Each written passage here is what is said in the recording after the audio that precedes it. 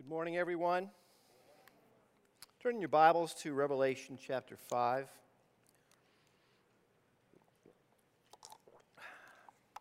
It's great to preach knowing that your church has spent the last week focused on prayer. I'll take this slot anytime, twice on Sundays, which actually I'm already doing twice on Sunday. The pastors have asked me to speak on the issue of ethnic harmony. Next week, Jared's going to be preaching on the right to life. We wanted to begin this year by holding these two important values before our church as we look into 2021. They're on the heart of God, and they must be on ours as well. As you know, JT and I are working together to help our church be a place of harmony, gospel dialogue, and gospel perspective on issues relating to race and ethnicity. Quick update, at the end of this month, we'll be launching a page on our website where all our resources, our live stream recordings, our podcast, and other resources can be found in one spot. It's just a way we as pastors want to serve you as you look to consider these issues. Ethnic harmony is an important part of our identity as a church. And I'm not just talking about black-white race issues. True ethnic harmony is about all people. We have a wonderful diversity of ethnic backgrounds, primary languages, countries of origin, and interethnic families in our church. We need a vision to pursue ethnic harmony for all of us because it's important for who we are now and who we're meant to be moving forward.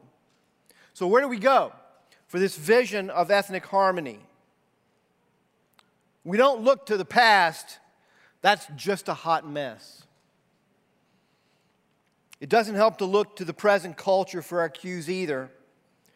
Whatever good work is being done seems to get drowned out by loud, shrill voices filled with anger and recrimination. Nobody listens to anybody. The world doesn't have what it takes to get us where we need to be. My conviction is that racial and ethnic harmony is possible in the church in a way it isn't anywhere else. But we must have an eternal perspective and work that back to where we are right now. And that leads us to our text today. Let's read Revelation chapter 5, beginning in verse 1.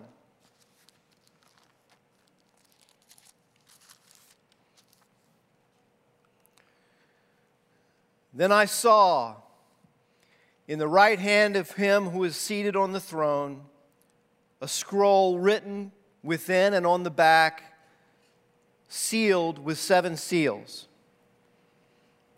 And I saw a mighty angel proclaiming with a loud voice, "Who is worthy to open the scroll and break the seals?" And no one in heaven or on earth or under the earth was able to open the scroll or to look into it. And I began to weep loudly because no one was found worthy to open the scroll or to look into it. And one of the elders said to me, "Weep no more. Behold, the Lion of the tribe of Judah, the Root of David, has conquered, so that he can open the scroll and its 7 seals." And between the throne and the 4 living creatures and among the elders, I saw a lamb standing as though it had been slain, with 7 horns and 7 eyes, which are the 7 spirits of God sent out into all the earth. And he went and took the scroll from the right hand of him who was seated on the throne. And when he had taken the scroll, the 4 living creatures and the 24 elders fell down before the Lamb, each holding a harp and a golden bowls full of incense, which are the prayers of the saints. And they sang a new song, saying, "Worthy are you to take the scroll and open its seals. For you were slain, and by your blood you ransomed people for God from every tribe and language and people and nation. And you have made them a kingdom and priests to our God. And they shall reign on the earth." Heavenly Father, I just pray that as we consider this vision today, we would be captured by it. We would be changed by it. It would shape who we think about ourselves as multi-ethnic people. In Jesus' name, amen. Now, let me give some scriptural context for where we are in Revelation. We never want to drop into this book and not know where we're at. There are three audiences that must be kept in mind when reading the book of Revelation. There is an eternal audience. This is a revelation of what God wants the entire cosmos to know about the end of all things. There's a second audience, and that's the people to whom this is written. The churches John is carrying on his heart in exile on Patmos. They are churches opposed and oppressed in the world, people who feel like the whole purpose of God may be snuffed out in their generation. The third group is us, you and me.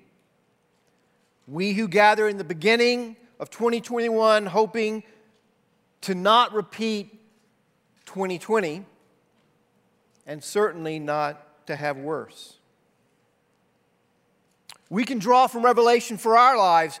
We can draw from Revelation for our times if we're careful to remember that this is God's word to His people across time and culture and not a crystal ball on our current events.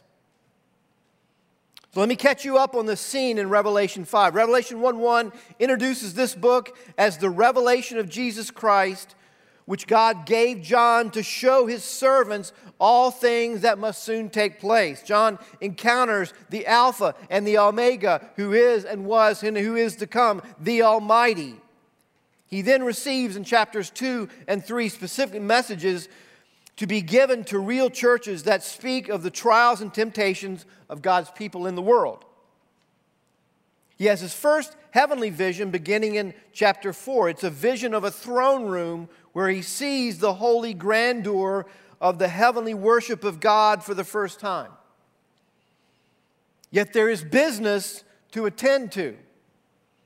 The enthroned one holds a scroll in his hand. Mark Dever says this scroll seems to be the document upon which the rest of history is written out. The scroll contains God's answer to a world under the dominion of the evil one. But no one is worthy to open it. With this news, John's hopes are dashed. Without the scroll, the world in all its sin and corruption and evil is beyond rescue. Without the scroll, there is no justice possible in this world. And God's people are left in a merciless world where they don't belong. He begins to weep with despair. But a figure emerges. John is told this is the Lion of the tribe of Judah, the root of David, the great conqueror, verse 5, chapter 5. This figure is the only one able to open the scroll. He is the only hope. But what John sees emerge is radically different than what he expects. This one who is worthy to open the scroll is a lamb, standing as though it had been slain. 7 horns and 7 eyes depict divine authority and divine wisdom. This is the crucified King prophesied from of old. As the crucified King takes the scroll, the heavenly hosts fall down to worship. The words of their song are the focus of our time today. And so let's look at it again. Revelation chapter 5, verse 9. And they sang a new song, saying, "Worthy are you to take the scroll and to open its seals. For you were slain, and by your blood you ransomed people for God from every tribe and language and people and nation.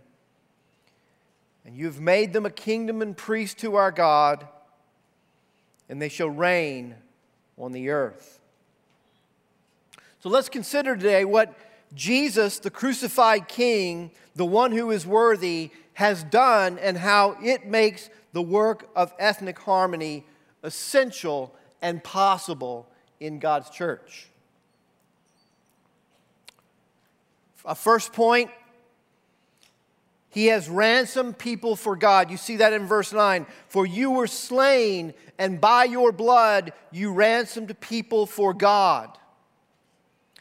You see, this is a new song because Jesus is ascending to the throne to take the seat of judgment and authority. But His worthiness to open the scroll comes because at one point He left His throne.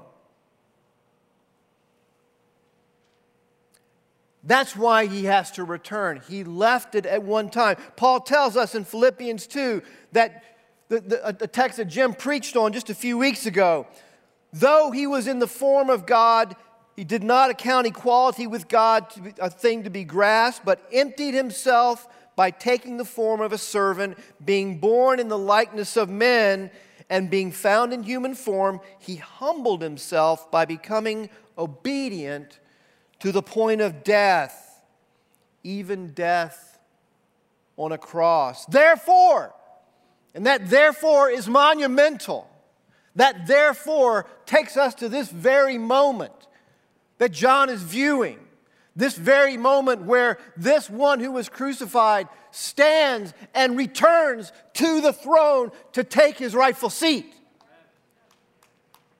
Therefore, God has highly exalted Him and bestowed on Him the name that is above every name, so that the name of Jesus every knee should bow in heaven and on earth, and every tongue confess that Jesus is Lord, to the glory of God the Father. He alone is worthy to open the scroll.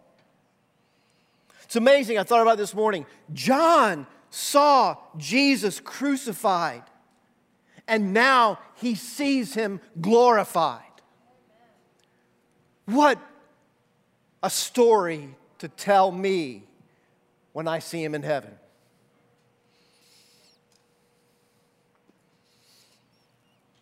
This is the glory of redemption, brothers and sisters. Jesus has paid the just penalty for our sin with His own blood. It has happened. It is a finished work. If you are here today and you do not know what will happen to you when that scroll is read and your fate is declared, there is mercy at the throne because there is a Lamb on the throne. Receive the Lamb who was slain for you. See your name written in the Lamb's book of life. Confess that you deserve the judgment of God for your sins, and place your hope entirely on the ransom blood of Jesus for you. He is worthy of your trust because He has died for your sins. Second thing we see, He has made them a kingdom and priests to our God. Grammatically and situationally, this is a present status. This is where we exist right now. We are a kingdom and we are a priest to our God. We have received a call to be priests of the kingdom. Ed Welch describes this priestly call like this: as priests, we bless others. Having known the blessing of the Lord's unwavering faithfulness, we also bless others in His name. We are, and I love this, we are situated at the juncture of heaven and earth. From that place, we are in a position to hear the blessing of God and then distribute it to others. This might be the best part of our priestly work. It's a beautiful summary of our missional call as a people and as a church. We remain here on this earth to bring the good news of the kingdom to lost people, to intercede for a lost and hurting world before the throne of God. That's our call, because He is our King and we are of His kingdom.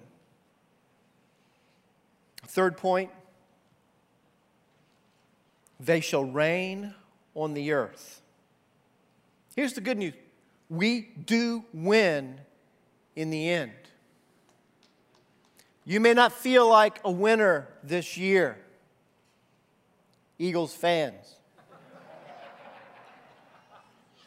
but we do win in the end.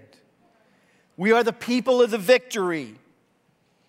One of the things I find interesting is how we tend to think winning is somehow up to us, that God needs us to come off the bench and contribute valuable minutes to the effort. Why else am I on the team if I'm not meant to contribute and fill up the stat sheet? I just finished a 4-year slow read through the entire Bible on New Year's Day. It just happened to work out that way. In the providence of God, the chapters I read on the first day of 2021 were Revelation 21 and 22. That's what's in view here. God's people, free of sin, free of pain, free of troubles, free of sorrow, free of temptations, free of death itself, enjoying eternity in the new heavens and the new earth. But things will get worse before they get better. That's what the scroll says. Many people wonder if that's started to happen over this past year.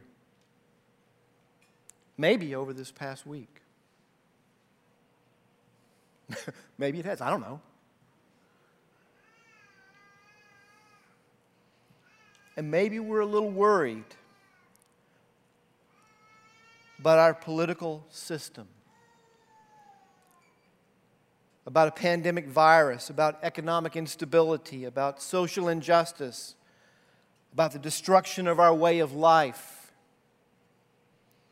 It can seem like the other side, and I'm not talking politically, I'm talking the cosmic other side, is winning, and we need to do something about it.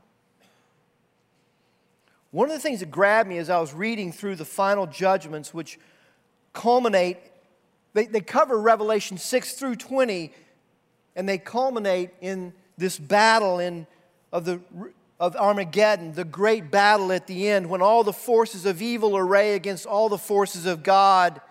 Here's what I discovered in reading those chapters. We Christians never lift a finger in the battle.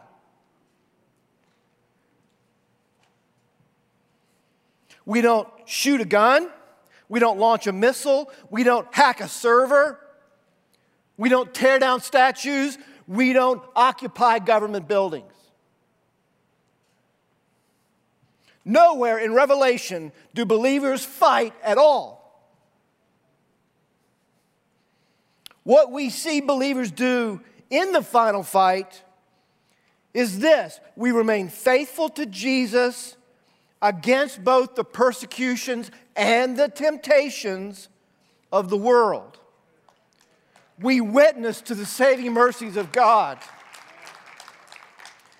And we watch and we worship as Jesus fulfills His promise to finish bringing His kingdom to earth. We will reign because He has won the victory. So, who are gathered before this throne? The reason this text is crucial for understanding of racial and ethnic harmony is because of who it says has been ransomed, who are the priests, and who will reign with Christ. They are, from the text, from every tribe and language and people and nation. This isn't just a way of saying all kinds of folks are getting into heaven. This language is very significant in the Bible.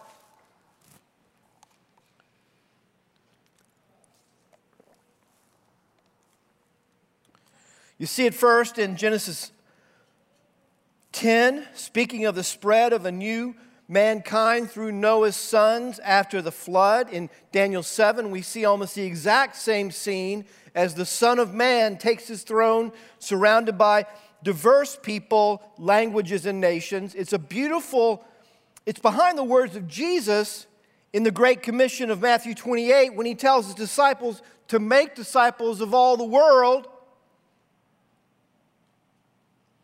Paul takes it up in Colossians 3:11 when he identifies representatives of particular racial, ethnic, and national groups and says they are all one in Christ.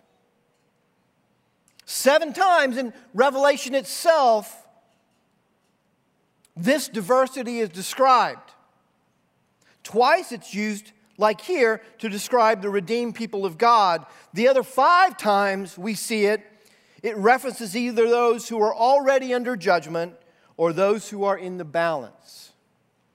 This language is part of the larger storyline of human diversity and God's plan of redemption and judgment through history and into eternity. In her book, Mother to Son, Jasmine Holmes states, the Bible is full of ethnicity. From the parents of every ethnicity imaginable in Genesis to the union of every ethnicity imaginable in Revelation. It's part of God's story and it's part of your story. So what do we take from the Bible's story of diversity? We take that ethnic diversity is meant to manifest the diversity of God. We take that because of sin, ethnic diversity is ripe for disharmony and cultural pride. We take that humankind from every tribe and tongue and people and nation will worship the idols of their culture and oppose the worship of God. We take that God's grand redemptive plan is to save and unite diverse people in Jesus Christ. And we take that heaven is made up of beautiful harmony, of ethnic diversity. As Esau McCaulley writes, at the end, we do not find the elimination of difference. Instead, the very diversity of cultures is a manifestation of God's glory. So why does the Bible stress Jesus has ransomed people from every tribe and language and people and nation? Simply this. It's to declare that there is no place you can come from, there is no people you can belong to or be associated with, there is no group you can be identified with where Jesus can't find you and save you. There is no lostness anywhere in the world where Jesus can't go and get you. That's why this is important. This past Friday night, I was praying with some of my community leaders, and we were praying for the persecuted church, and just a list of the folks we prayed for.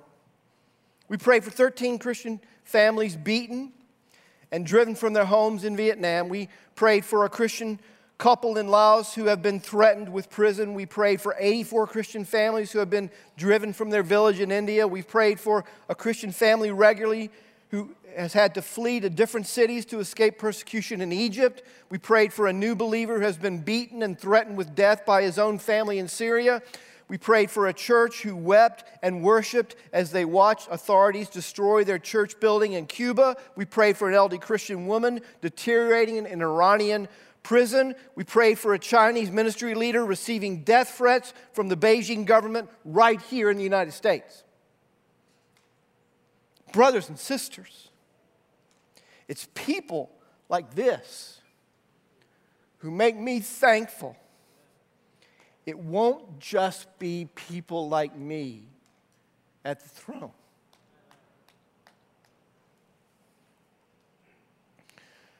I want to turn the corner, and I just want to offer some brief applications for ethnic unity from this text.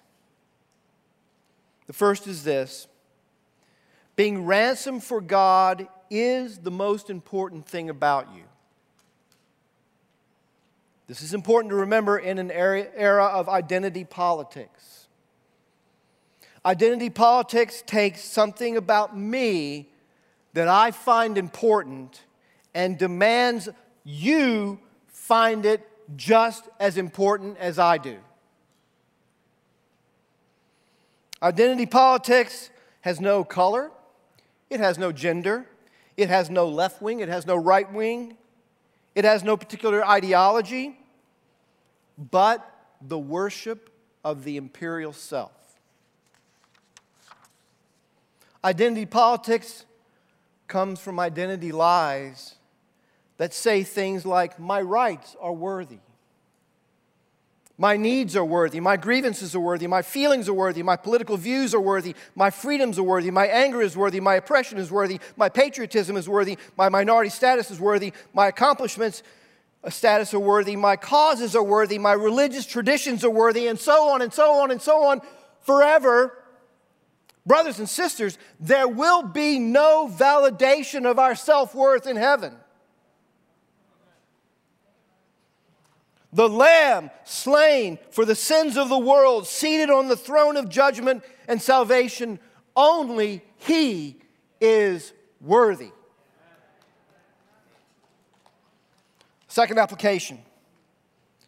Our call as a kingdom and priest should shape how we live right now. We have a powerful representative role to play in our culture right now, today, this week. We don't represent our tribe. We represent our King. Our priestly function calls us to faithfully represent Jesus. Where there is injustice, we stand not in our ethnicity, but in our priesthood on the side of justice. We can march with others against injustice. We can march with others for change in our political process. We can march with others for the unborn. But we will not march like others march. We always march with another agenda because we always live with a different call. We march and protest and post and debate with a holy call as priests of the living God. We march and protest and post and debate in the fear of God as intercessors in a sin-sick world and as priests of the Lamb who is now on the throne. Our kingdom is not of this world. Our citizenship is in heaven. Our home is the household of faith. Our destiny is the throne of the King. Brothers and sisters, let's live in these difficult days true to our priestly call. My third and final application point is this.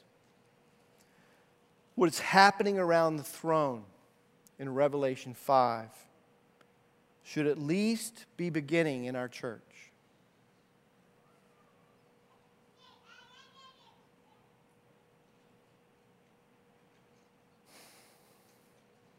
I love my country. I weep for my country. I fear for my country. And I'm concerned for the church in my country. But I'm not hopeless. As I close, I want to take you to a place where I go sometimes to get perspective. I love to walk around the historic area of Philadelphia just to remind myself of what I value as an American and where it came from. Sometimes I'll just walk down there by myself. When I do that, at some point, I always end up in Washington Square. It's just a city square park, a block from Independence Hall. But to me, it's hallowed ground. To see with the natural eye Washington Park is just to see a city park where people walk their dogs and read their books and eat their Wawa hoagies and enjoy the shade of the city. But underneath the lawn and the paths and the trees, Washington Square is a cemetery. In the ground, even to this day, are up to 5,000 men and women who were buried there during the days of the founding of our country. Under that ground, on one half of the park, are buried the remains of patriot soldiers who were captured by the British. They died as prisoners of war within a few hundred feet from where the Declaration of Independence was first read.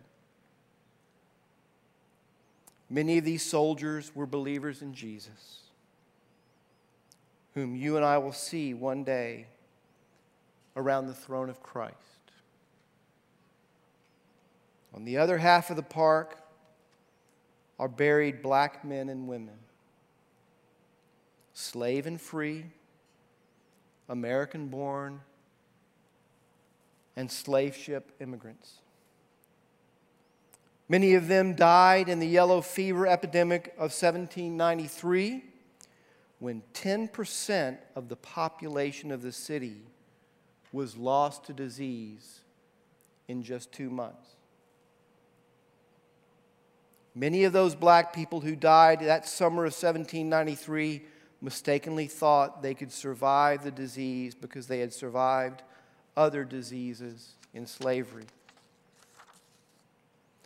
Led by their pastors, Richard Allen and Absalom Jones, the Christians among them volunteered to minister to the sick and dying white neighbors as an act of civic mercy. They took this risk and made this sacrifice because they wanted to help build something. They wanted to be part of what they saw being built, even though what was being built did not have their name on it. We're going to meet them around the throne as well. These white men and these black women and men, unknown now to history, all died because they were willing to sacrifice for the greater good, each in their own way paid the ultimate cost for an idea of freedom that they never got to see. It's a complicated idea, this idea of freedom, that we still haven't totally figured out. When I stand in Washington Square, I force myself to picture these men and women in my mind, united in the grave when they were never united in life. I force myself to ponder between the graves of Washington Square and the glory of the heavenly throne.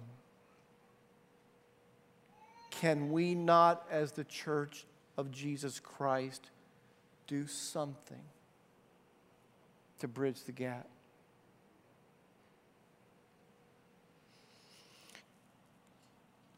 What can we do? Can we not build in the church something the world has never been able to build? A true harmony in ethnic and racial diversity, a true common cause, a little bit of heaven maybe on earth? Can we not at least work at it with the glorious throne as our visionary blueprint? If not us, Covenant Fellowship, then who? If not now, then when? That's why I'm all in on the game of ethnic harmony. And I invite you to join me. Let me leave you with something to whet your appetite. The singers in John 5, 9, and 10 that we talked about, they were the elders. That's who sang that song. But there is another song sung in Revelation 7, and this is our song, and it goes like this. Revelation 7, 9, after this I looked, and behold, a great multitude that no one could number, from every nation and all tribes and peoples and languages, standing before the throne and before the Lamb, clothed in white robes, with palm branches in their hands, and they were crowding out with a loud voice, salvation belongs to our God who sits on the throne and to the Lamb. Can I get an amen? Amen. Thank you.